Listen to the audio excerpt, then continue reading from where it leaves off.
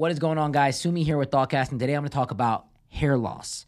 Hair is such an important thing to all of us. Hair is often a way where we identify ourselves with the way we wear it, the color of our hair, the texture of our hair, so on and so forth. And most people don't like to talk about the eventual loss of our hair. 80% of men and women end up losing their hair as they get older. And hair loss occurs for many reasons, such as genetics, age, stress, anxiety, autoimmune disorders, nutritional deficiencies, hormonal changes. The reasons for hair loss are typically overlapping within a lot of these. Most of us don't really realize that we're losing hair until it happens to a degree where we can't control it. So I want to talk about hair loss today, and I want to shed some light as to how we can prevent it, how we can treat it, and what it does to a person. First and foremost, now that we've identified why hair loss happens, let's identify the emotional impact of hair loss. Hair is so connected with who we are as human beings, especially when it comes to relationships, dating, even in business. Hair can be very important. If you're in an industry where your physical appearance is very important, hair can be absolutely make it or break it for your career, especially those with fashion, modeling, and just being a hair model, for example. That actually revolves around your hair. Outside of that, in relationships, hair is so important. For women, I'll be very blunt here, hair is so important. Women spend thousands of dollars a year. Some women spend over $100,000 a year just for their hair care, for dyeing their hair, for maintaining their hair, for going to the best top salons out there. Having hair that's maintained very well is a status symbol to a lot of women. Outside of that, even for men, having hair, especially as men get older, is a status symbol. Men are often made fun of for being bald, and oftentimes there's nothing they can do about it. Having hair loss can lead to feelings of insecurity, depression, anxiety, and just a low level of self-worth. It's very, very damaging to have that hair loss occur to you. And like I said before, you may not really realize it's going on until you start looking down at the shower and seeing all your hair falling off. This can be very, very difficult to deal with. So it goes without saying that the psychological effects of hair loss are very damaging and devastating to a person's self-confidence, self-image, and self-worth. But I want everybody to understand here that hair loss is a natural part of life. Like I said before, 80% of people go through this, and it's only a matter of time before you start losing hair. And I want you to understand that your hair does not define your self-worth. Yes, it is an extension of who you are, but oftentimes we get so caught up in the superficial nature of who we are and the physicality of who we are that we forget who we really are is our personality, our values, our morals, our ethics, and what we provide to one another, which often has very little to do with our hairstyle and our hair color and our hair texture. Your hair does not really do that much for you in the grand scheme of life when it comes down to who you are as a person, a brother, a sister, a family member, a husband, a wife, a son, a daughter.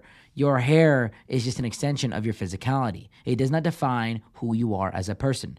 So the number one thing I want you to understand is don't let a little bit of hair falling off the top of your head define your value, your self-confidence, and your self-worth. It's okay. It happens to all of us. I've realized as I've gotten older that I'm losing hair as well, and it's very normal. Even though I have a lot of hair right now, I can still go bald in the next 10 years, and I'm very okay with that. A lot of people on my dad's side of the family were bald, and a lot of people on my mom's side of the family ended up being bald. And what I want you to understand is a lot of brown people, a lot of Arabic people, a lot of people from Indian descent are typically plagued with becoming bald in their 40s and 50s. So it's something that I've understood about myself, where maybe one day I'll be bald. But at the end of the day, I don't ever let that get me down. The way I look doesn't necessarily define my value to the world. Yes, I understand that some level of attraction must be there for a woman to find me approachable, but I don't necessarily think that that's going to define every single parameter of my dating life. But if you're worried about hair loss, let's talk about some treatments and some methods to prevent hair loss and kind of manage your hair falling out of your head. There's a lot of things that you can do to prevent hair loss and alopecia. One thing I'm going to tell you is maintaining optimal health. Exercise, diet, and just the way that you live your life is going to dramatically affect your level of hair retention in your life. A lot of people will avoid the sun. A lot of people will avoid wearing hats because these are often known to cause a lot of abrasion to the hair follicles and cause them to move and stay in an unrealistic and unexpected way. Using a lot of gels and products in your hair can often lead to hair loss. Doing a lot of things like dyeing your hair or treatments to your scalp can end up causing you to lose your hair. One thing I'm going to tell you outside of these things is that you can do things to retain your hair by maintaining optimal nutrition. There's certain vitamins that you can take that are formulated for your hair, skin, and nails that I'll leave in the description below that you can take to maintain the quality of your hair. And when we really dive into it, if you really want to get your hair back, you can even opt for surgery. And these are very, very successful nowadays. Now, me, I prefer the Ayurvedic natural route, and I'll leave a description for that stuff below. But if it's too far gone, I would recommend contacting some surgeons, especially outside of the country. Turkey is known for this. So is India for surgery when it comes to hair transplants. I mean, Turkey is literally one of the best places to go to. Not that I've done this myself, but I have a lot of friends that have gone to Turkey and gotten surgery for their hair. So these are some things that you can do. And I would highly recommend talking to a medical professional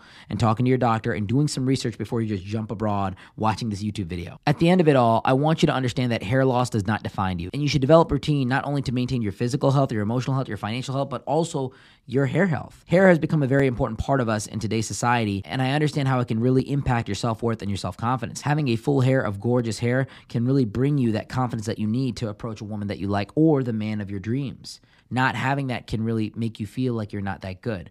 But at the end of the day, there are a lot of things that you can do to maintain that hair. There's a lot of technical things that you can do to preserve that hair. And there's things that you can understand that this does not define you, and your inner confidence can shine outward if you allow it to. That being said, guys, I hope this was helpful. Check out the links in the description below, and I'll see you next time.